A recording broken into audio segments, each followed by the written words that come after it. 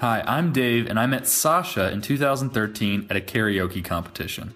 We fell in love and decided to make a baby in 2016.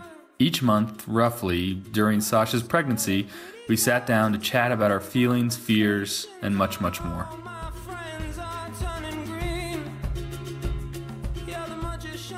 All right, we have arrived at the final installment of this conversation. Podcast project of sorts about your pregnancy, Sasha. That's right. What's the date today? The 20th. Of? June. The year? 2017. Year of our Lord. God bless it. So, I figured we could tell the story of your labor. The laboring you did 8 days ago. You probably should tell it because I don't remember it. I'll tell it. And then we can talk about kind of the first week of parenthood. How little Johan's doing. Yeah. All right, so let me set this up. We got to the hospital about 9:30, is that right? That's right. And on the 12th. On the 12th of June, which is my birthday. Yeah. So Dave decided to share a birthday with a baby. So I have 2 birthday boys now. Every year. I'm sure. Going forward. It'll make things easier and harder, probably, in ways that we don't yet understand. But we got to the hospital, and they got you all set up in your room, and they did a great job. They were like really well prepared for us. They had your name on documents all set out in the room. I really and liked everything. It. Super simple. And they hooked you up to Pitocin, which is a drug that helps induce labor and contractions. That's right. And then we kind of just sat around for a while. Yeah. And Mom was there, so we were just like chit-chatting and hanging out. Yeah. And it was a really stormy day. Yes, it started raining. Super weird storm for June 12th in Salt Lake. Super windy, dark clouds, raining. That's right.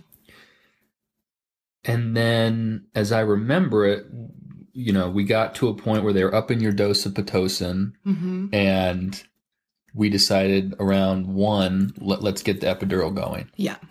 So the anesthesiologist came in, and he gave you a little talk, and anytime they're like, oh, there's a 1% to 2% chance that your head's going to fall off, and you'll have a headache that will never stop. Even though it's 1% to 2%, it's kind of terrifying to hear. It is. But they set you up, and you were sitting up, and then the guy went to work putting the needle in your back and threading the tube in, and he ran into a little trouble because you told him at one point, I'm numb on one side of my body, but not on the other, which that must have been a kind of a weird feeling. It was. Yeah. And the reason why is because I have scoliosis, a really, really minor one that I have never known I had. So you have a little kink in your back. Yeah.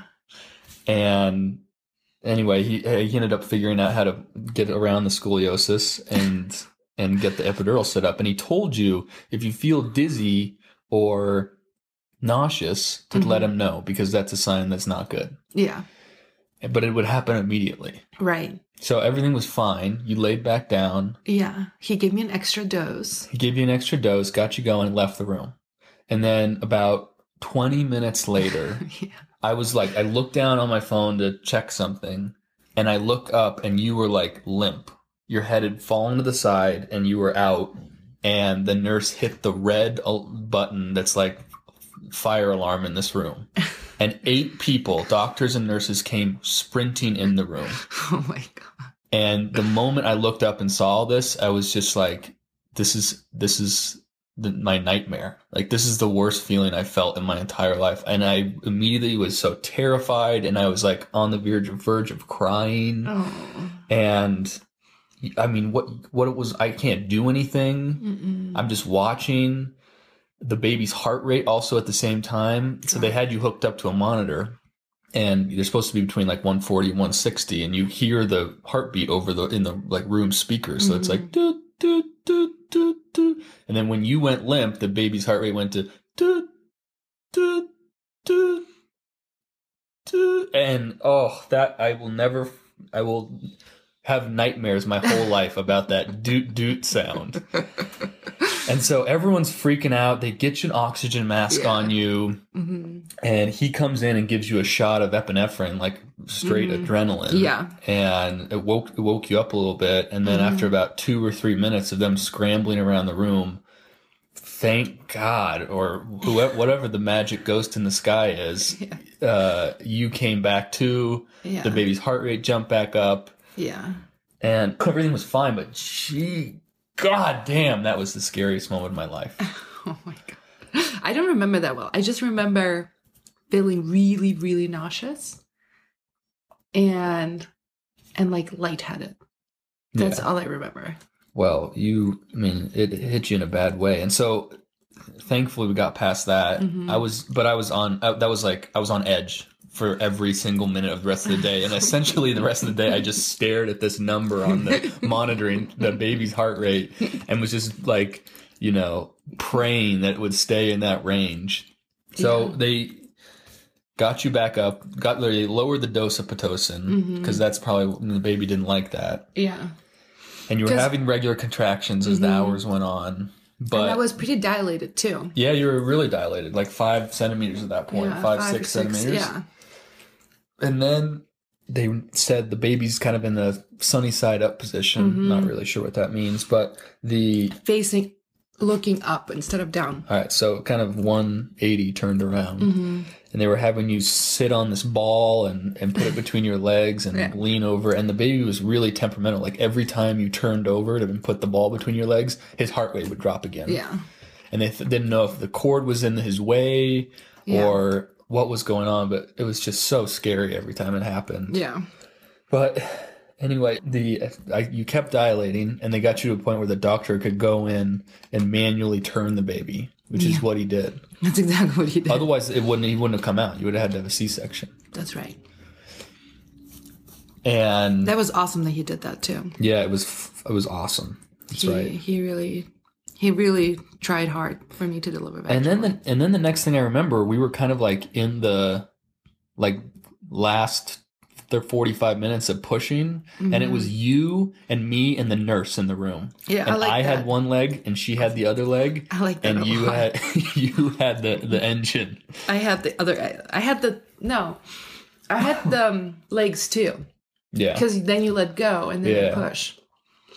We helped you get them up and prop them up, and then you pushed them toward yourself. That's right. Or pulled them and pushed. Yeah. And that was hard. That's what I remember from that is that I was questioning whether I can do it. Yeah, I feel like I was leg holder, a hype man as much as I was leg holder. I was trying to keep you positive and encouraging, so and you were I could see you were nauseous, quitting in your eyes. Fuck this. So and then kind of we're doing this pushing every few minutes. The contraction comes. And she was, at first we were doing 3 pushes, push, push. And then you were like, I can't do 3. And so we bargained that you would do 2 really hard ones instead of 3 medium ones. But it's true, it helped. Yeah, it definitely kept you positive and thinking optimistically. And I feel like it was stronger, based on observation. Did you think? I don't know. But it's what we had to do in the moment. So I'm glad we did it. And then sure enough, when we're inside of 30 minutes of the baby coming out, you can start to see the top of his head. Yeah, he was crowning. But inside you could see the top of the head. He was still an inch in. But you were starting to open up. We probably shouldn't go into too much graphic detail. But I didn't tear, so that you can say that. Yeah, you didn't. But the last kind of dramatic moment of the story is right as the baby was coming out, he was out to his eyes, maybe his eyebrows. Okay. The doctor said, "Oh well, she's spiking a really high fever. You were 101.6 or something like that." And they said, "Oh well, oh my gosh, the baby's spiking a fever now. We have to get him out right now, otherwise he could be in a lot of trouble." Again, my heart sank. I was like, "Oh, please not this again."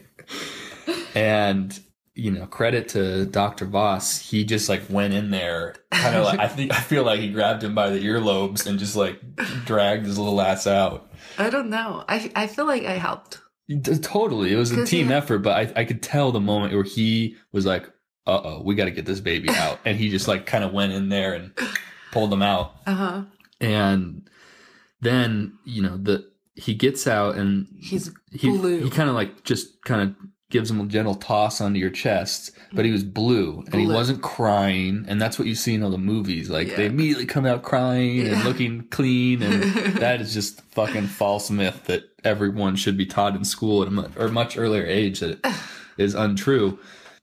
So I think they were worried about something being wrong. So they took him off your chest and took him over to the warming bed. And, I felt like you were there right with me, and we were just like, cry, please, just start crying. And 15 seconds doesn't sound that long, but when you're waiting for that, it feels like 15 years. For sure. How was it to cut the umbilical cord? Oh, yeah. That was cool. I heard it was going to be really harder to cut than it was. It was easy. And they gave me right-handed scissors, which I took that as a bit of an insult as I'm left-handed. So I was especially apprehensive I wouldn't be able to cut it because I usually can't cut shit with right-handed scissors. So you used your right hand too? No, I used my left. I can't cut my things with my right. You can't. It's such a foreign motion. I cut it with my left, but with right-handed scissors. But it cut real easy. So then they and then after 15 seconds, you heard that first cry, and they're shaking him and warming him up, and it was just, And you could see that the blue was vanishing. The blue was vanishing. He was getting color in his skin, and it was awesome. Yeah, and he was cone-shaped. Yeah, his head was totally cone-shaped, like freaky. But right now he's so cute. Yeah, perfect round. I had to go cone to get out. Yeah. But now it's perfect. And he came out huge. Yeah. 8 pounds, 9 ounces. And they were telling us he'd be like low 7 pounds. So that was a bit of a surprise. But your belly was literally all baby. And then they measured him, and he was 21 inches. And then I got to go tell all of our family out in the waiting room. And that was a moment I'll never forget. And give them all a hug. And then within 15 minutes, he was breastfeeding on you. Yeah, he was. He was a champ. He was ready to go out of the gate. It's like, I know how to do this. Yep. And then I got to give him a bath about an hour after he was born, which was freaky. But I'm like, don't drop him, don't drop him, be careful. But it was really cool. Yeah. And then we got to kind of have everyone come see you and say hi, and we got moved to another room. Yeah, we had a lot of people there. Wanted to say hi. A lot of fans. His name is Johann Marquardt. Johannn. Hey, Leo. Shh. Probably the mailman's here. Someone he always has to say hi to. So then we got to go to a different room and relax, and the nurses were super helpful. They kept us for a couple of extra days so they could give you and the baby antibiotics. That's right. For the fever, but it came down quickly, and everything was perfect. Yeah, and then we got out of there 2 days later. Yeah, and we were both healthy. Mom and child are healthy, which is miraculous. It's I'm eternally grateful for technology because, who knows what happens if we don't have all those fancy monitors and it's true. Good response plans and oh my gosh. So you question kind of like, what do they do in those birthing facilities where you don't have any of that? I don't know. People that have a home birth, I think, should be locked up. That's so scary. Put him with the anti-vaxxers. Yeah. So we named him Johann Marquardt after my great-great-great-great-grandfather, Johannes Marquardt, who was the first Marquardt to come over to America from Germany in like the late 1830s. And we had done some genealogy research in Germany and visited the town my family was from. And those were all pretty cool experiences. And kind of over the last 9 months, I've had plenty of time to think about them. And it never doesn't dawn me as amazing, that decision to pick up everything without knowing really where you're going, what's going to happen on the way, tons of risks, tons of peril, and taking your family somewhere that far away in hopes that you find a better life for them. I think that's an amazing decision. Yeah. And as much as it is a tribute to that decision, I think it's a tribute to you too. You're a first generation immigrant to the United States. That's right. And I think whether you've learned it or you were born with it, kind of the courage to go out and live in new places and make it work and make it like home. I think, hopefully if he has just a little bit of that bravery, he will immigrate to at via some point. His name, he may not live in the United States at some point at the rate that Donald Trump is leading us, but maybe he'll go somewhere else and start a new good life. Yeah, that's true. For his family. We're both tearing up right now. Yeah. So anyway, he's 8 days old. He is. How's he been doing? He feeds extremely well, I think. He kind of chokes a little bit because he gorges on my breast milk. He gets too excited. But I think he eats really well, and I like that he eats really well at night. Like I spend like 40 minutes with him, and then he hangs out with me for maybe 10, and then I can put him down, and he fusses maybe for 5 minutes, and he falls asleep. Yeah, and even just in the last couple of days, he's been sleeping for like 3-4 hour blocks in the night. Yeah. So I would say my first impression is the you won't sleep thing has, for this baby and us, been oversold. But the you will have a lot of laundry to do has been undersold, because I feel like every 10 minutes there's piss or spit or mustard diarrhea that needs to get changed. That's true. The laundry is daily. Yeah.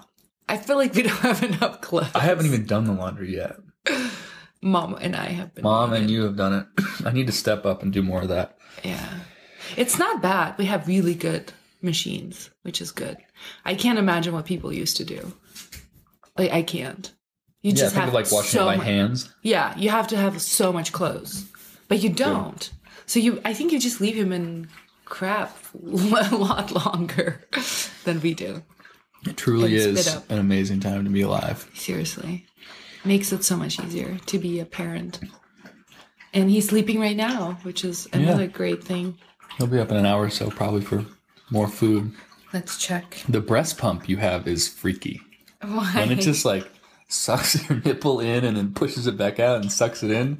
It looks like, like a piston in a car, just bump, bump, bump, bump, bump, bump. It's amazing.